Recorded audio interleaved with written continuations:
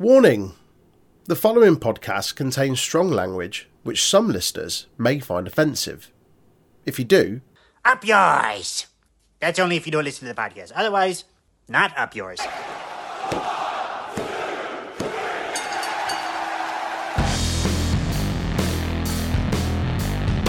ladies and gentlemen, welcome to a very special episode of the Untitled Wrestling Podcast. My name is Troy, and as always, I'm joined by my trusty colleague and co-anchor, Jay Luft. Hello. Hello, mate. You're right. So today we are joined by a man renowned for being the best pure wrestler in the world. He's a former Ring of Honor pure champion, a Ring of Honor tag team champion, and is the current Ring of Honor champion and the owner of Terminus Wrestling Promotion. Ladies and gentlemen, Mr. Jonathan Gresham. Thanks so much. How are you? I'm pretty good. Just packing for a journey I got to take in a couple hours. You're a busy man. We saw you at Progress this past Sunday, and obviously you've got Terminus coming up this coming Thursday. So just all over the place, man. It seems like madness. Has the jet lag kicked in yet? Are you just kind of riding through it, or what? Just riding through. I get rest when I can on the plane. I try to just kind of, place my rest moments, smartly throughout like the travel. So I'm doing okay for now. It'll probably take its toll in a couple of weeks, couple of months, probably. Well, as I say, thank you so much for taking the time out. We appreciate your time is limited at the moment, all over the place. So it means a lot for you to take the time out. We've got a couple of questions for you if you're happy to answer them. Yeah, of course. Let's go. Thank you. Yeah. So let's get started about Terminus, because obviously that's like the next big thing coming. How did that come about? Was it like planned prior to the Ring of Honor announcement, or was it like a response to it? A lot of people look at it as a response. It just kind of timed out that way. Like in my life, things have just kind of happened at the right times. It's kind of weird, but Terminus, definitely storyline wise, but Terminus was supposed to actually happen in November of last year, but I forgot. I couldn't do it because I was doing New Japan Strong the same weekend that we had planned to do it. And of course, I wanted to be present. And then my partner Baron wanted to be present. And at the same time, I think New Japan Strong and AEW were doing like events. So we were both gone and neither of us could be in the building or in town. So we just decided to push it back a little bit of ways. And then I think January 16th ended up being our first date. So it was supposed to happen before the hiatus with Ring of Honor was announced and all that stuff too. So it's just timing. Everybody thought that it was in response, which, I mean, to be honest, it's a good reason. So I kind of let that linger out there. That's fine. But the truth is that it was already in the works before. Nice, awesome. Nice. I'm really looking forward to that show as well. What are the challenges then different from being a wrestler to actually promoting your own show? The challenge is definitely working with the talent and dealing with having to deal with little bits of their personal life. Everybody's going through something, and being a promoter, you end up finding those things out, people not being able to make shows or having to be flown from different places because of different situations. And it really just makes me appreciate the men and women that continue to run shows and have been doing it for years, because they go through all sorts of stuff that the fans don't know. And, it was really funny is I don't really mess with the Terminus Twitter account because I try to stay off of social media as much as possible. But when I do check in, people are complaining about the people that we're booking or something of that nature. And what they don't understand is a lot goes into booking an individual. We just don't book them when we announce them. They're booked weeks in advance. And you can't just drop these individuals because fans don't want to see them. So you tweeting at me saying, oh, why are you booking this person? It's like he was already booked. I'm sorry something recently happened where now you don't like him, but he was already booked. I can't unbook him, number one, because he now has to search for work that day. And number two, things have already been paid for, hotel rooms, flights, different things of that nature. So it's just sometimes guys ask for deposits. So it's so much that fans don't understand, and they can never understand or appreciate what the promoter goes through or what the wrestlers go through because they don't care to fucking figure it out. Mm-hmm. So those different things kind of weigh on me and bother me because the fans are the lifeblood of independent wrestling and wrestling in general, and they're so important, but they can be so difficult and so ungrateful at times to where it makes you not want to interact with them. So it is kind of disheartening because I've come into contact with a lot of fans and actually made friends of these fans. But a lot of the times they can just like anybody, they're not always good. They're not always bad, but it is just really disheartening when you see someone going against something that you're trying so hard to make a difference with. So, hopefully I'm not rambling on too much, but no, not at all. I agree that I always say the same about like soccer fans over here. And I think the same can be said of a lot of wrestling fans. Like it's quite a fickle fan base and just how they can turn so easily like that. And as you say, not understanding all of that stuff that goes on in the background and not appreciating it and only seeing kind of what's finally put out there. So I can't imagine that the frustrations going through having to book something like that and then seeing all of the response on social media and just being like, I'm trying my best. Like I can't do everything. Something that really like makes me wonder is the outpour of negativity.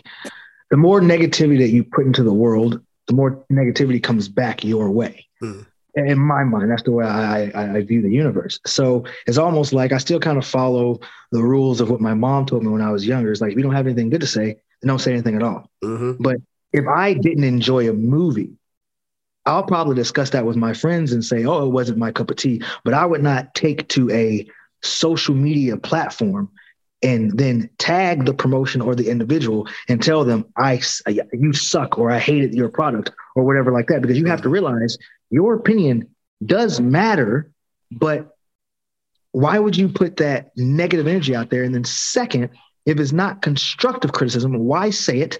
And then on the third gimmick is just like I said before, your opinion matters, but the big picture is a large demographic of people did enjoy it because it still exists and is still gaining ground. So if it is, that means there's a large demographic of people that are enjoying it. So how about you fuck off and go find something you do enjoy and leave this alone? Yeah. Like it just doesn't make sense to me. If you view it and you don't like it, then leave it alone. You don't have to say anything negative about it.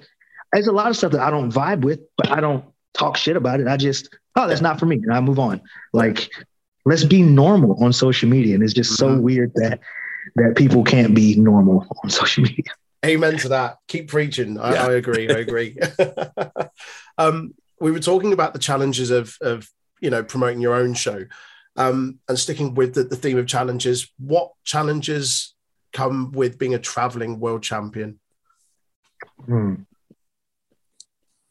Number one thing, I only told a couple of my friends, but and you talk about the jet lag. Maybe it was a little bit of the jet lag, but one of the challenges that go unseen by fans and things that aren't probably thought about is making flights. So the last Progress show, not the one where I wrestled Dean Allmark, but the one where I wrestled Chris Ridgway, it was in and out kind of thing. So I flew in the day before and then slept and then wrestled and then went back to my hotel, and I had to fly out at noon 30,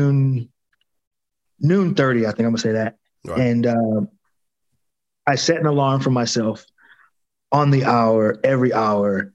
And I woke up on all of them up until 8 a.m. And then I didn't wake up until I woke up on my own at 11:59. So I woke up at 11:59. I was like, oh crap. Oh, wow. And so I get up, I start rushing. I overpaid the taxi. Like, I think it was like £8. I threw like a 20-pound bill at him and ran out of the fucking, out of the taxi. I go in to check in at the Aer Lingus desk, which is not my normal airline, but I go and there's nobody there. So I'm waiting for somebody to show up, and I'm looking at my phone. So I download the Aer Lingus app. I try to log in to like get my ticket so I could go through TSA and everything. Right. That didn't work. So I went to the next kiosk, asked them, hey, one of the Aer Lingus guys coming back? And they were like, oh, that was the last flight for the day. They're not coming back. So I was like, oh, man. So very few people know, but I actually missed my flight home. And I was in Manchester, sitting in the airport, thinking to myself, how am I going to get home? So I was on the phone with Aer Lingus, and basically I was going to have to catch a flight out the next day, which means I would have to stay another night in Manchester. But at this point, I'm missing my wife. I'm missing my dogs. I just want to get home. I didn't want to have to take a taxi back into Manchester to like find a hotel and stuff. So I said, screw it. I went to Delta and I bought a flight. The flight was like right at $2,000. Wow. And so I was like, okay, I'll buy that. So I bought it. Yeah. Everything was fine. I get home. I'm laying in bed with my wife. I'm going through my credit card statements and I look at it and there's like a $3,000 something purchase. I'm like, where did this come from?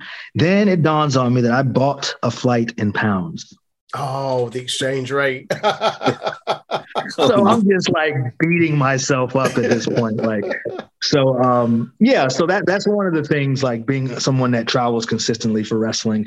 That's something that you got to deal with is like, just this traveling, making your flights, not being late for I hate being late for other people because I feel like time is very valuable.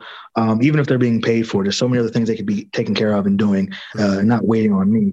So, making things on time is big for me. And then eating clean on the road, for me, the fans might not notice it, but for me, it's I see my body change and it changes so quickly because when I'm home and I don't have a lot to do, I can concentrate on my diet. I can eat the right things every day, track my calories and my intake and all that stuff. But when I'm on the road, it's just oh man, that looks good. Oh man, there's a Wagamama's. Oh man, there's a Nando's. And I'm just eating.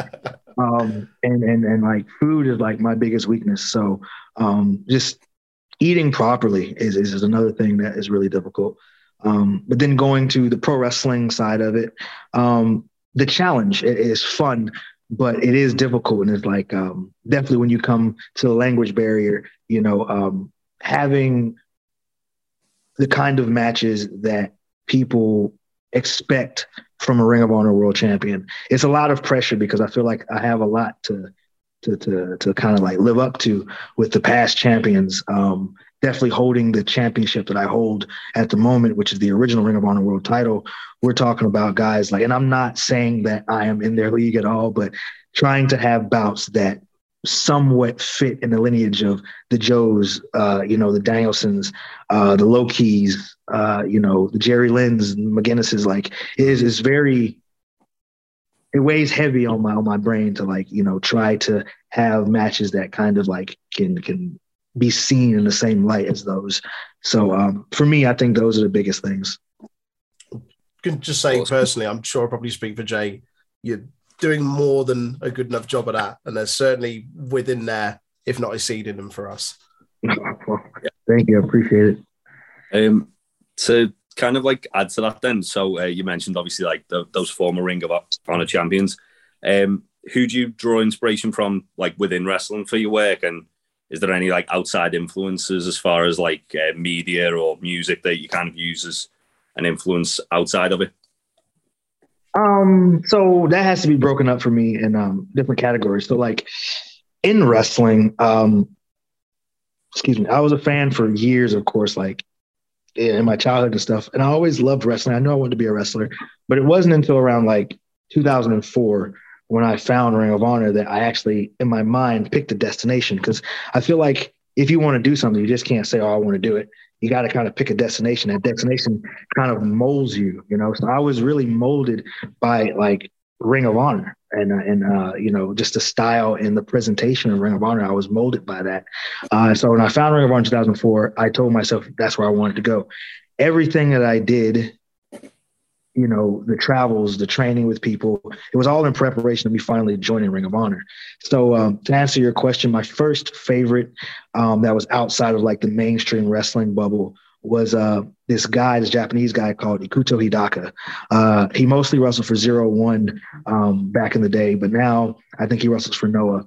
He's an amazing junior heavyweight. He's had great matches with Shelly and Sabin, Prince Devitt, just so many guys, list goes on.